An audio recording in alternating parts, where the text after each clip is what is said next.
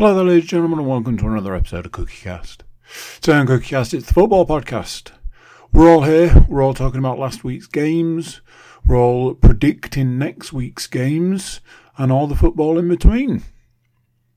Before we get started, please do consider like, share, subscribe and comment. Leave a review where you can leave a review. And the big one being share the podcast around. It's the biggest thing you can do for any podcast. Right. Let's get started. Here we go. This is CookieCast, the football podcast.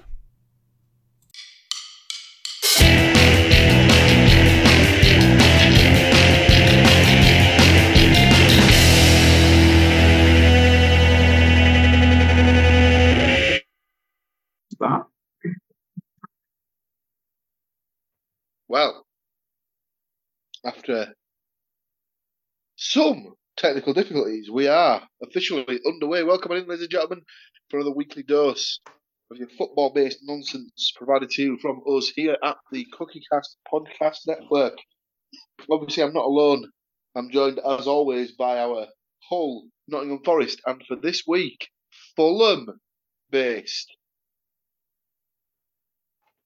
entrepreneurs. Yeah, I'll go with that word today. It was the first one that popped into my head. How are we doing this weekend? How are we doing this week, gents? Oh, I feel like we should club together and buy you a random word generator that you can then use. Because where the hell did entrepreneurs come from at that point? You know, it fell from my mouth hole. What can I say? It's word of the day: toilet paper that he writes a paragraph from. That's what might have to be bought. So yes, we bring you in on week 24's predictions. We started the week on a Friday night under the lights in Hull, and this one was televised as well.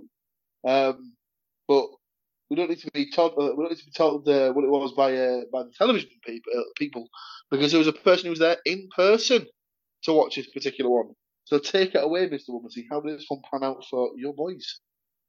I think we need to start by saying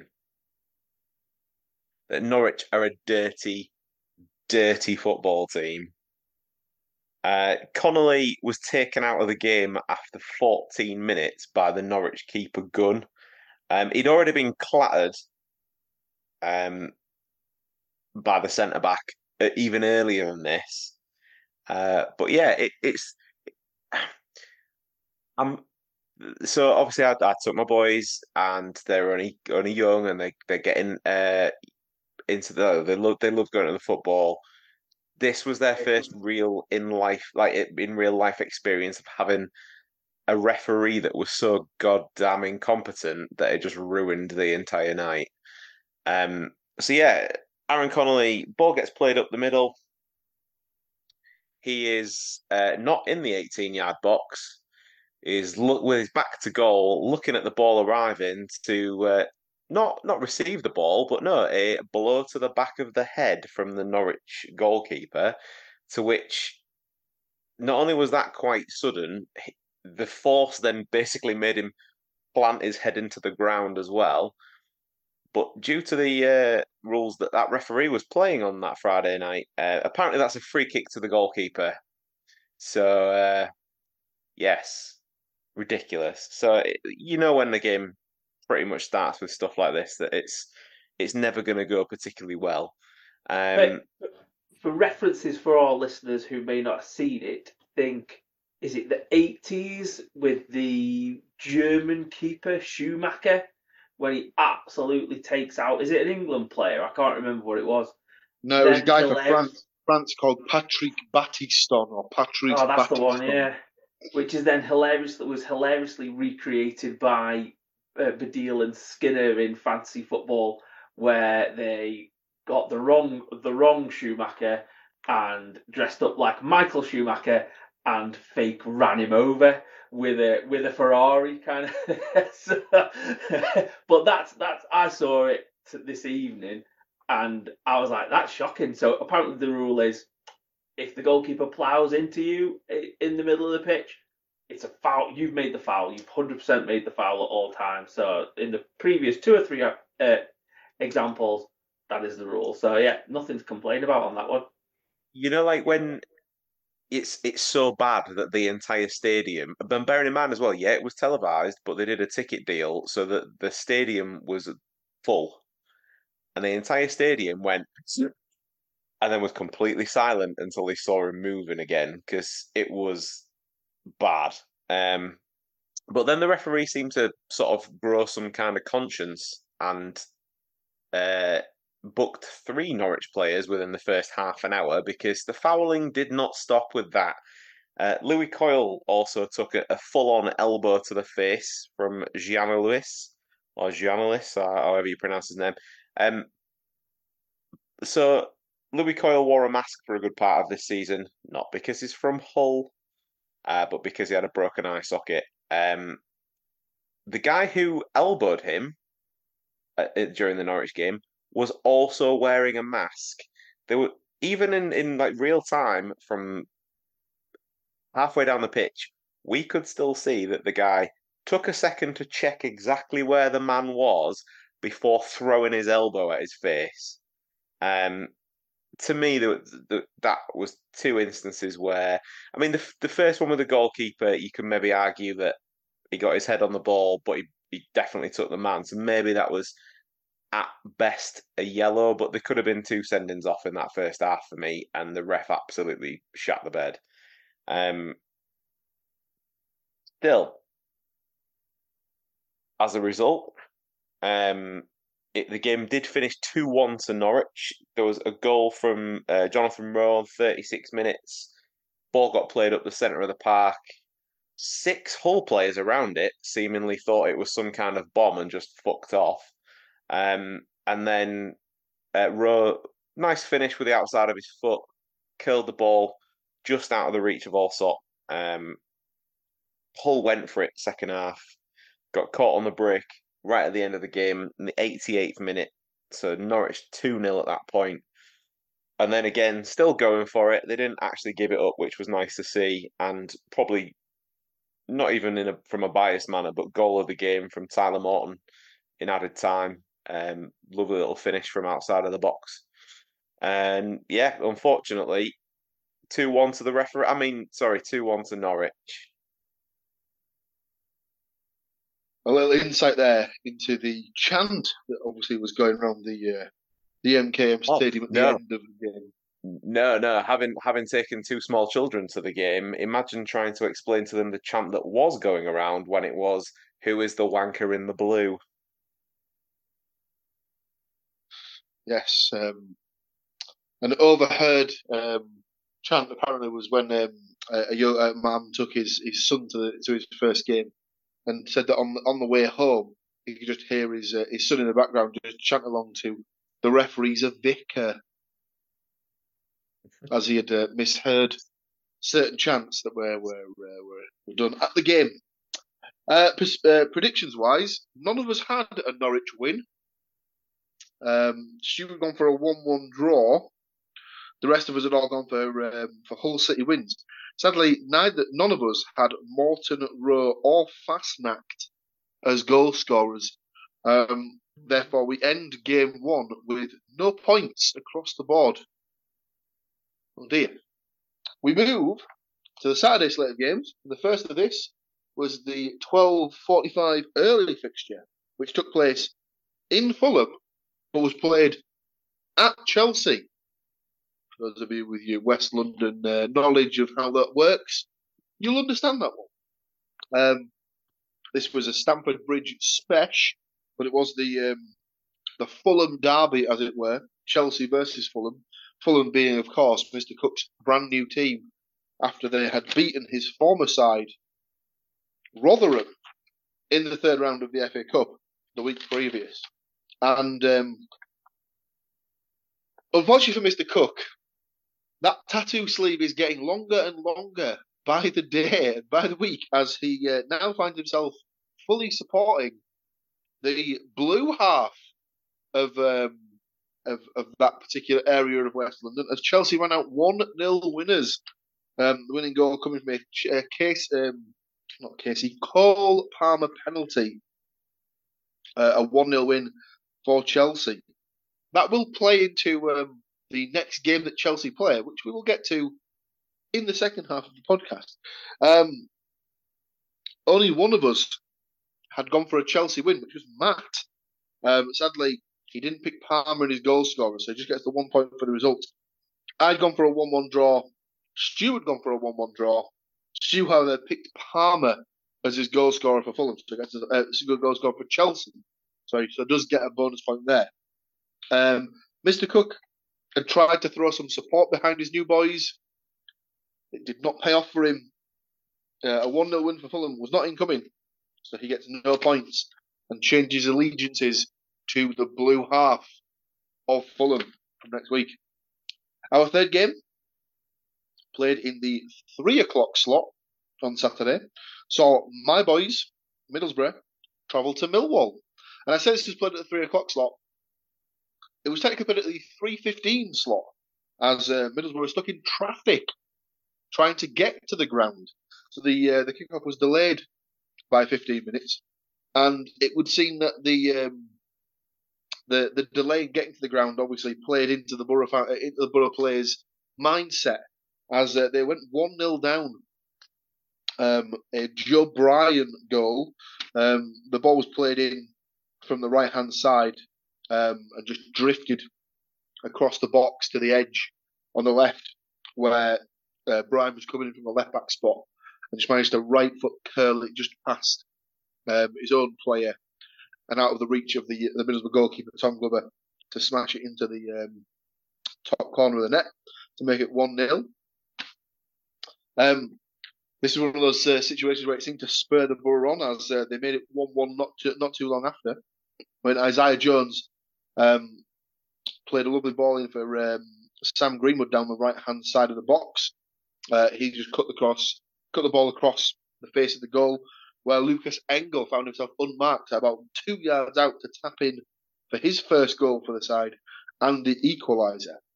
Borough took the lead early in the second half when new signing Finn Azaz clipped the ball just on the half turn in from behind. He just found himself in around the circle, clipped a little ball over the top in behind the defender, who miscontrolled his header and put it perfectly into the path of Isaiah Jones, who collected the ball and then just side-footed it past the goalkeeper to make it 2-1. And the game was wrapped up late on in the second half when, on as a substitute after several months out injured, Marcus Hawes found himself in behind after Luke Ayling, a fellow new signing, Luke Ayling, clipped the ball over the top. Morgan Rogers ran onto it and laid the ball sideways into the path of Marcus Hawes, who finished low across the goalkeeper for a 3-1 comprehensive away win for the Borough. I hadn't gone optimistic on this one. Neither had Stu, as we both had Millwall wins. I get the somewhat of the solace of having picked Jones to score for the Borough. So I do manage to bag my first point of the week with a bonus goal scorer pick. Matt and Andy, however, had both gone for a 2-1 Borough win. So get themselves a point there for the result. Matt also picks up a bonus point for having picked Jones in his goal scorers. So Matt gets 2 points for that. Andy, as well as myself, off the mark with his first point of the week. The last 2 games of the week were the FA Cup third round replays involving Hull and Nottingham Forest. Hull took on Birmingham City. Now, from what I understand, this wasn't available on live television, so I'm assuming you just had to catch up with the highlights for this one. Yep, and it was live streamed through the club website if you paid the princely sum that was set.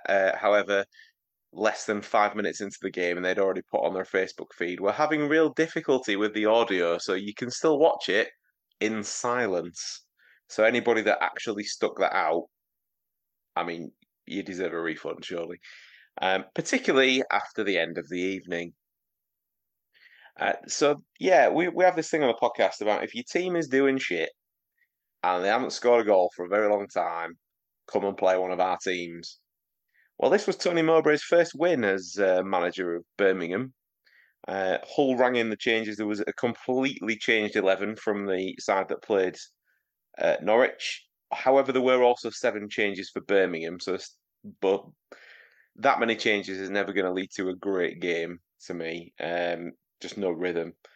But after me saying how bad he'd been in the FA Cup game previously, Jason Lakilo managed to get on the score sheet on 12 minutes. Billy Sharp played a nice ball out to Furlong on the left, who crossed, and Lakilo slid in to score. So apparently sliding must be the new trick that he learned this week, and I presume that he just slid for the rest of the game because that's it. It was from all of 8 yards, that one. It stayed that way till half time. Tony Mowbray made 5 changes at the hour mark, and it's safe to say that pretty much won them the game, as 2 of those scored. Stansfield on 66 minutes, and then the smallest footballer I have ever seen in real life, Miyoshi, scored in the 3rd minute of added time. The only kind of positive, really, I guess, if there is one, was that there was a full debut for Hull for Stan Ashby, son of Ian, who started for Hull. Although there are questions to the legitimacy of whether he actually is Ian Ashby's son or not, because he didn't get a yellow card. I was terrified then and thought you were going to say something like there was a chance for him to go in hard on a 50-50 and he bottled it or something like that, and I was like, whoa. No, I looked when through the annals of time. If you look at a team sheet for Hull that has the name Ashby in it, if at the end of 90 minutes it doesn't have a little yellow rectangle next to it, something is very odd. I'm pretty sure that once his son decided to be a footballer, his dad probably just kept the direct debit to the FA going, just in case.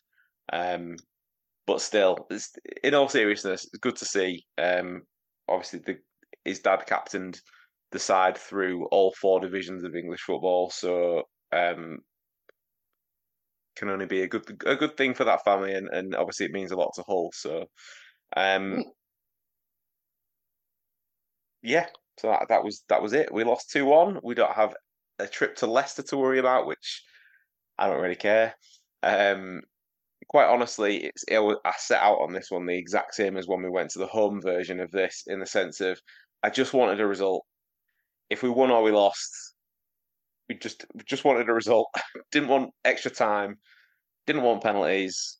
Could have done without a trip to Birmingham, to be honest.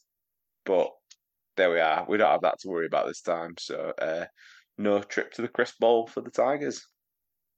Yes, indeed. And this particular result has twofold effect, as obviously it takes Hull out of the FA Cup for the remainder of the season, but it also puts paid to one of Middlesbrough's upcoming fixtures, as for the FA Cup 4th round weekend, they were scheduled to play Birmingham City.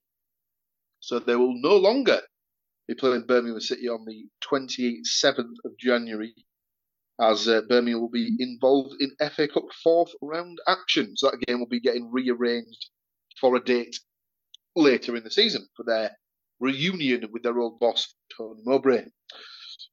Predictions-wise, I'd gone for a 2-1 Hull City win.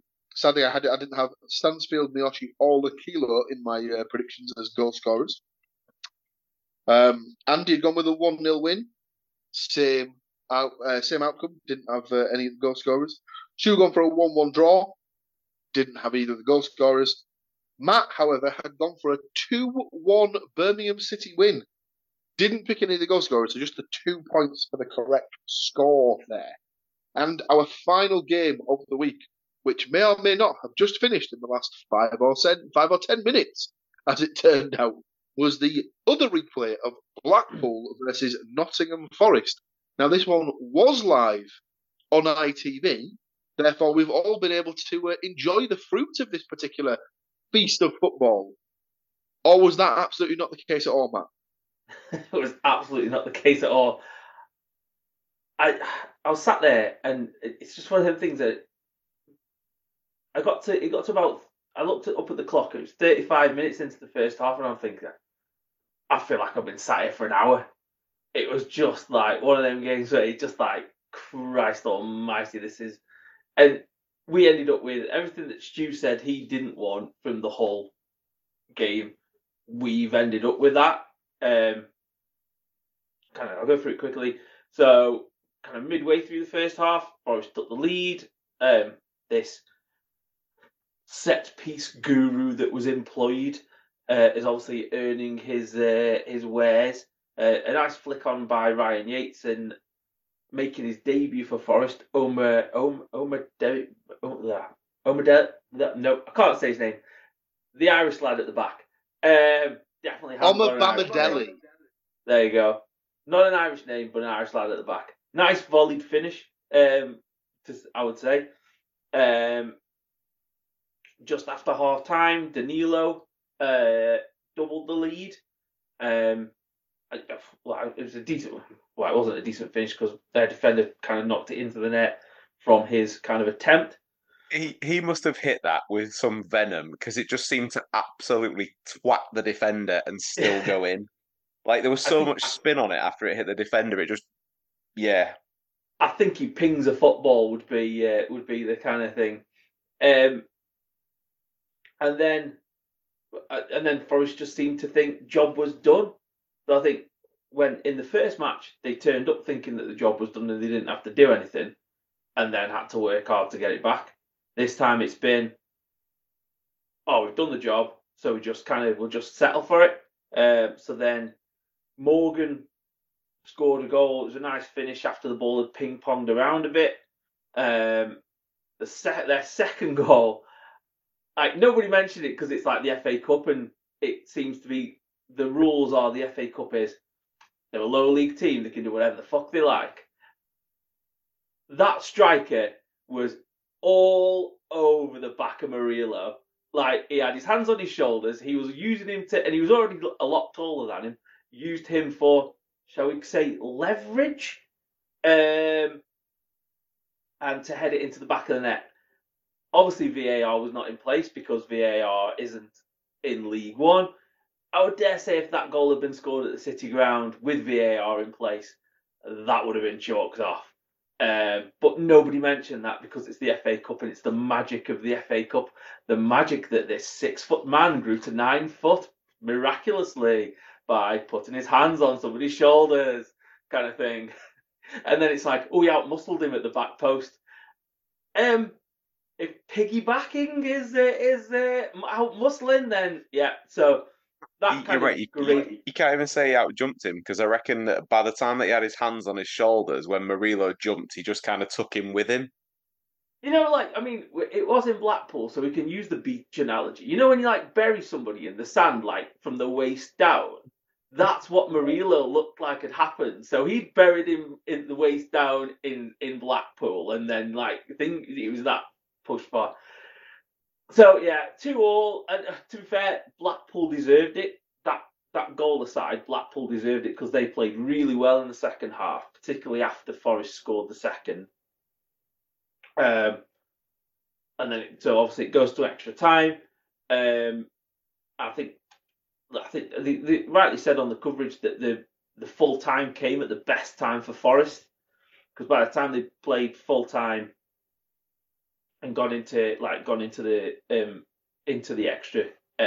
extra time, Forest dominated the game. I think through extra time, and at the end of it, got a nice goal through Chris Wood, a nice finish, a nice cross by Ryan Yates, and a nice finish from Chris Wood. And I think I don't know quite yet if a lot of it's cramp or just general twinges, but the concern being, like Stu said, you want it not to be extra time, you want to not pick up any injuries. You really could have done without it. It looks like Callum Hudson-Odoi's picked up a knock. The Irish lad at the back's picked up a knock. Danilo was hobbling around at the end. So you got 3 players out of the 5. Well, we had 5 players substituted.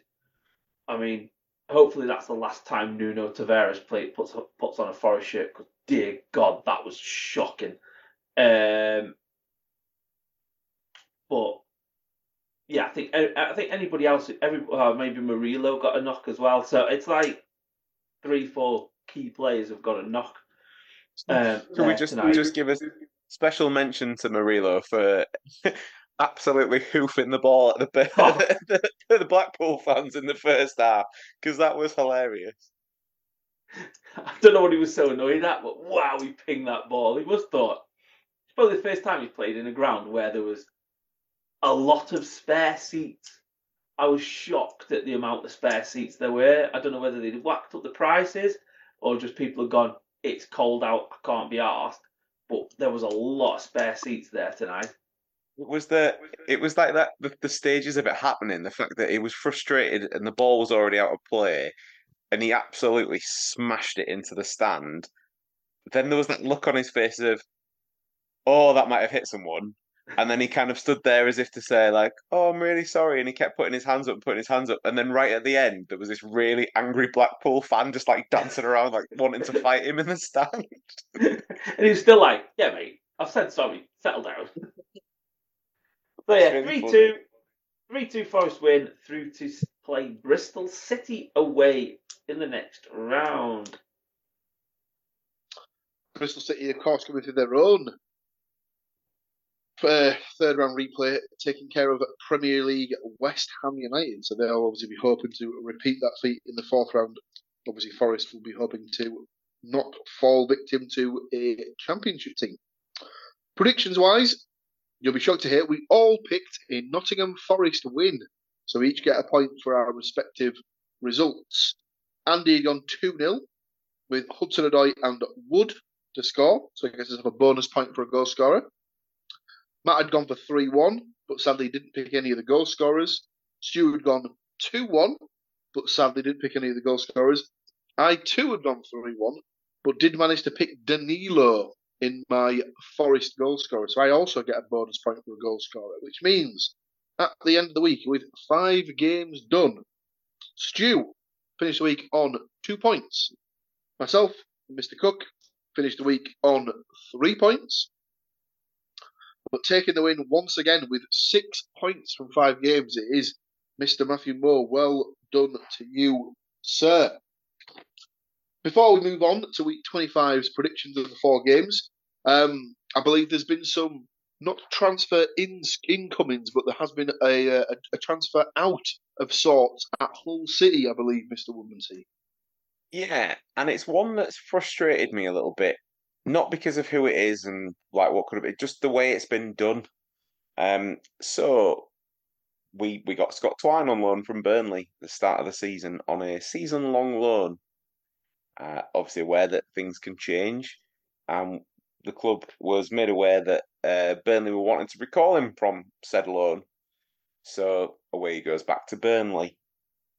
Only for him then to be immediately loaned back out to Bristol for the rest of the season, on loan with no option to buy. What the fuck is that all about? Like Bristol have long made their intentions clear before Hull signed him that they wanted him. Burnley apparently wanted 5 million for him. 5 million what would have been my question after watching him for the first half of the season, because not pounds. It's just a really weird one. Like and I think it stings a little bit more because Hull have now hit this patch where injuries are happening, and all of a sudden we seem to be a little bit short in quite a lot of areas, and especially with Seri and Traore away at the African Cup of Nations as well. That's really, really not helped. Obviously, like it doesn't affect your guys' teams really in that regard. Other than Matt will be pleased to know that he can't and won't play for Bristol City in that FA Cup game because he's already played for us in the FA Cup. But it's just, I feel like it's been done in like a really sort of like shithouse sort of a way, and I don't think Hull kind of would have bought him based on what we've seen, and it took him an awful long time to get going. In fact, I can pinpoint the exact time that he got going because it was the free kick that he scored when I was sat in the south stand and my friend Gaz had come to the game with me and the boys, and he was sat just in front of us, and I said to him, I hope you brought your catching gloves because this is going nowhere near. And Twine binned it in the top corner. So that's the exact point that he started to kind of have any kind of confidence on and started to kind of look anything like to me. But it's not the quality that we're going to miss. It's almost just like the bums on seats kind of thing for us at the moment. Yeah. The only thing I can presume is that it might be a family sort of thing because he's from Swindon. So I don't know if it's been a case of he's maybe gone in and said, listen, I'm not feeling particularly sort of settled where I am. Is there a chance we can maybe look to get me a loan to a club that's more based down south? See, now the other side of that is, yeah, you're right. I don't think he has been settled at Hull. I think he's been played out of his preferred position because when fit, we've had players that have sort of been in that role instead. The guy that's the manager now at Bristol was the manager at MK Dons when Scott Twine had his highest return. So there's a manager link up there as well. But again, I understand the reasons for that. It's the way that it's been done that's just irked me a little bit. Yeah. Their setup's weird though as well, Bristol City. They're basically, I don't know, like they mentioned it on the match last night, where this Brian Tinnion has like taken over as this sporting director, and they've kind of come up with the Bristol City way, and basically you're told, the manager is employed, you're told that you have to play in a certain way, and if you don't play that way, you're getting sacked. So like that's what I don't know. Like Pearson's not everyone's cup of tea, but I think he was doing a decent job there, and he basically got sacked because he wouldn't play the way that this guy who's been like playing for 30 years. It was like a youth coach kind of thing. Been a youth coach for 30 years, and it just seems to be this kind of like, right, we're going to play this way. Everyone's going to play this way. You must play this way. And if you don't play this way, you'll go out the door kind of thing. But I wonder whether he got some kind of in with Bristol City, with Burnley himself. Well, there's rumours that we might be getting Benson on loan, which might be like a bit of a replacement, as a bit of a deal sweetener. But that's still yet to materialise, and obviously it's just rumours at this stage. So I guess watch this space. Yeah. But Mr. Wilmington says we'll watch this space. Sadly, no incomings at the Borough, and I'm pretty sure it's the same at Nottingham Forest. No incomings, no outgoings. So that will leave Sorry, I was just going to say that'll leave the transfer section of the podcast very short and sweet. So week 25 on the horizon. 4 games to predict. Some league games and then a certain semi-final of a League Cup to discuss. We're going to step out for a couple of minutes just to really think about those predictions and really commit them to memory. We'll be right back to give you our predictions for the week 25 games. You don't need to go anywhere because we'll be right back.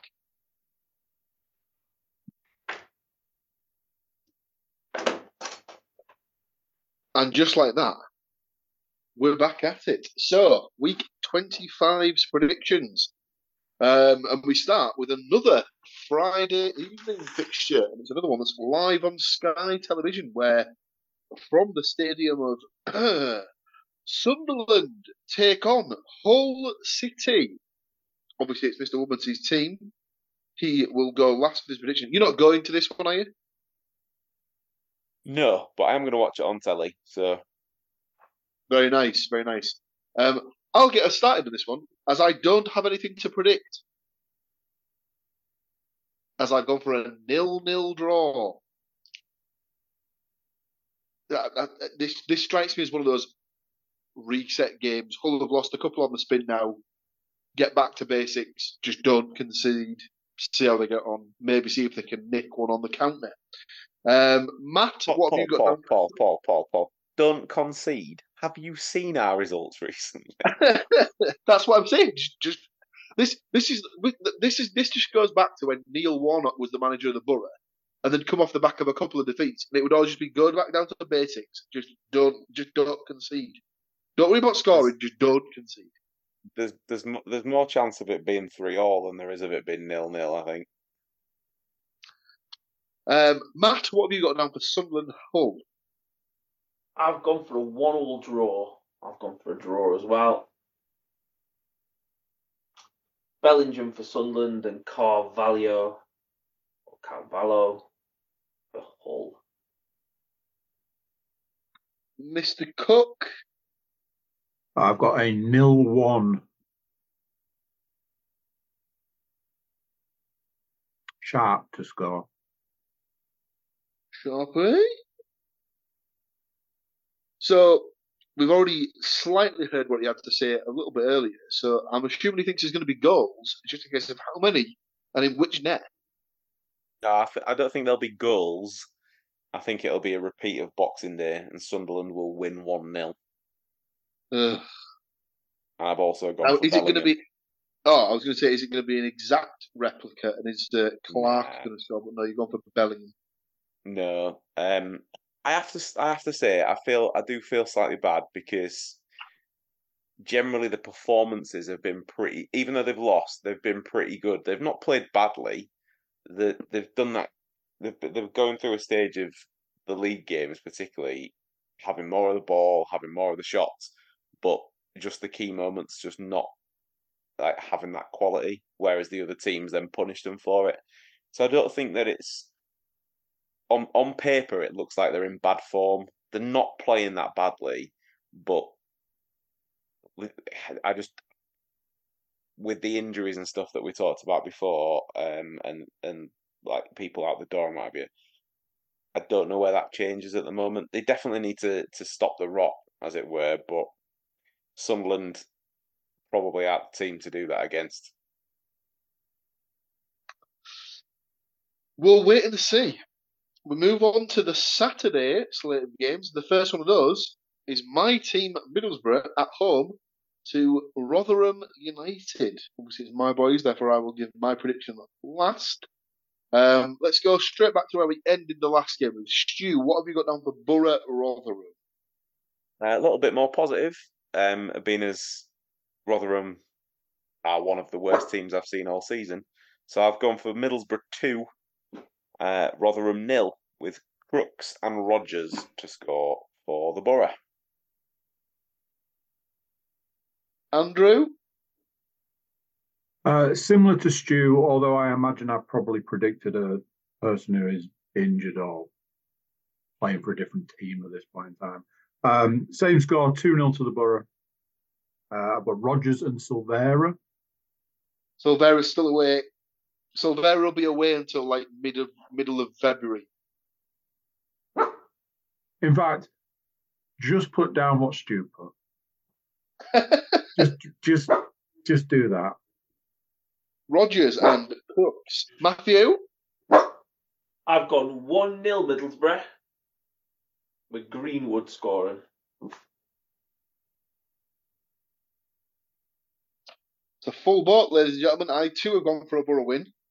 We've not had the best of luck with Rotherham in the last couple of years, so I don't think we've beaten them for at least 3 games, if you don't include the pre-season friendly we played against them in this off-season, which no one should, because it's a pre-season friendly. I've gone for a 3-0 thumping win. And for goals from Rogers, Fours and Greenwood. I feel like they kind of need a decent result to sort of ride the momentum into the next game they're going to play, which we'll come to at the end. Beating an off-par Rotherham side would set that up very, very nicely. Would it not be also the most Borough thing in the world to lose to Rotherham and then beat Chelsea? I mean, there's definitely elements of me that would take that right now if you want. Yeah, absolutely. Our next game, and second to last game, if you will, sees our other Saturday fixture, and it is again a television fixture. This one will be on Sky TV in the 5:30 slot, where Brentford take on Nottingham Forest. Obviously, Mr. Moore's team, so he'll give his prediction last. I'll jump in here as I've got it written in my book. I've gone for a 2-1 Nottingham Forest win. Brentford not in the best of form, but they do welcome back after a lengthy ban Mr. Ivan Toney. I believe he will start the game, and I think he will score in the game. I've gone for him to score for Brentford, but I've gone for a goal apiece from Wood and Danilo. Very similar to their last game against Blackpool. Both of them scored in that game. Stu, what have you got down for Brentford Forest? As we've already talked about tonight, if your team's doing badly and you've got a striker that's not scored for a long period of time, come and play against us. Well, obviously, the Brentford have not been great of late, and Tony, for multiple reasons on his betting slip, hasn't been able to play for a very long time. So we'll go for, unfortunately, Matt, a 1-0 Brentford win with Tony to score. Andrew? I've got Forest down to win 1-0 with Wood to score. Very nice. Mr. Moore, how do you see it panning out for the boys? I've gone pretty much like what Stu said. If you're in poor form and generally you're all right, and if there's somebody who hasn't played for a while or hasn't scored for a while and needs to get their kind of shooting boots on, generally come and see Forest after the performance tonight. I mean, I've done this prediction before I watched the game tonight, but I've gone for a 3-2 Brentford win. 3-2 to Brentford, 2 from Ivan Toney, just to make sure they can get an extra couple of mil when they sell him in January. And Jensen to get the third one. And then Wood and Dominguez to score for Forest.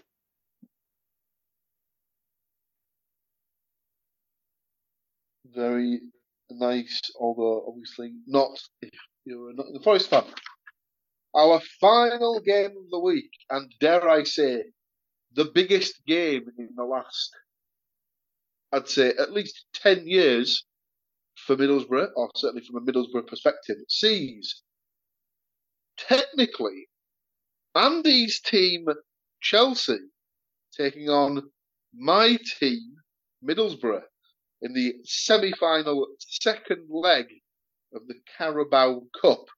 Obviously, Middlesbrough lead the tie on aggregate 1-0 from the first leg, so know that anything other than a Chelsea win will see them through to the final. A Chelsea 1-0 win will force either extra time and penalties or just straight to a penalty shootout. I'm not yet sure what the rules are for that. I need to look into that.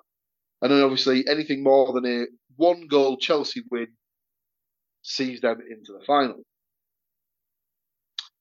As it's Andy's versus my team, myself and Andy will go last. Stu, what have you got for Chelsea versus Borough? Close your ears, Paul. 2-0 Chelsea. Goal scorers? Because of how god-awful they were in the first leg, I've gone for Sterling and Palmer.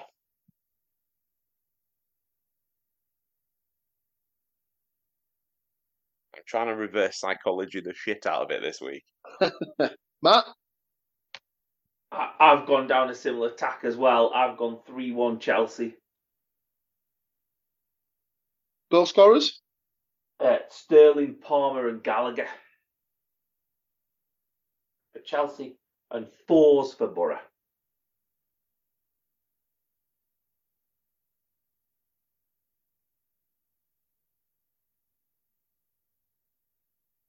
Now, as it's technically your boys at home, Mr. Cook, and my boys away from home, I'll come to you for your prediction first for your boys.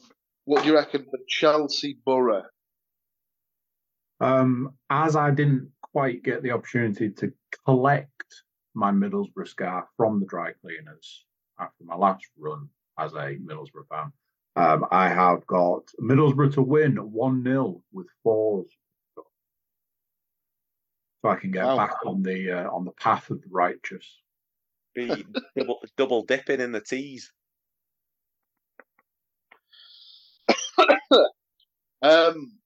I've got pretty much exactly the same scoreline as one of you. Sadly, from my perspective, it is not Mr. Cook. I too have gone for a 3-1 Chelsea win. And eerily enough, I have also gone for Palmer, Sterling, and Fours as 3 of my 4 goal scorers. But I've got Nicholas Jackson to get the 3rd for Chelsea. I don't really know. I don't really know how I see this one playing out in my head. The romanticist in me sees Borough going 1-0 up early, and then Chelsea just ruining it by scoring 2 to bring it back level, and then scoring the winner with like 2 minutes left or something like that. But part of me thinks that we could be on a bit of a hide into nothing, really. I imagine that Carrick will send them out with the idea of... Oh, go on. You might want to pick a different player because Jackson's away at the Africa Cup of Nations. I didn't even think about that. See, it happens to the best of us. I did wonder why he wasn't playing. I just remember someone mentioning him. I think it was on Sky Sports yesterday. I think someone mentioning Jackson on that, and I was like, oh. So I thought that's why I got my phone out just to check. Missed your chance there, Mr. Moore. You could have said, "I'm sorry, missing Jackson." Oh Never God! mind. Terrible, terrible. Who else had a bit of a stinker in the first game? Enzo Fernandez. I mean, you could have picked 1 from 11 names at that point, because yeah, pretty much. Yeah, I imagine that Carrick will send him out on this one with the idea of nothing stupid in the first half.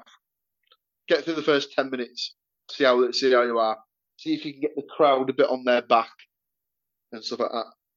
Try and see if you can keep them out as long as possible. But obviously, the more you sort of play just to contain the sort of the more negative the play gets, and obviously there's only so much defending you can do in 90 minutes without sort of cracking at least once. So we'll see if they can get to half time level, then I'll start to feel a little bit better. But it only takes a second to score a goal, and like I say, we've never had a positive history at Stamford Bridge in my lifetime, as far as I'm aware. So I'm not holding out much hope, but the romantic nature in me obviously indicates that, you know, as long as they can avoid defeat, they'll be at Wembley. But I don't hold out much hope that they will.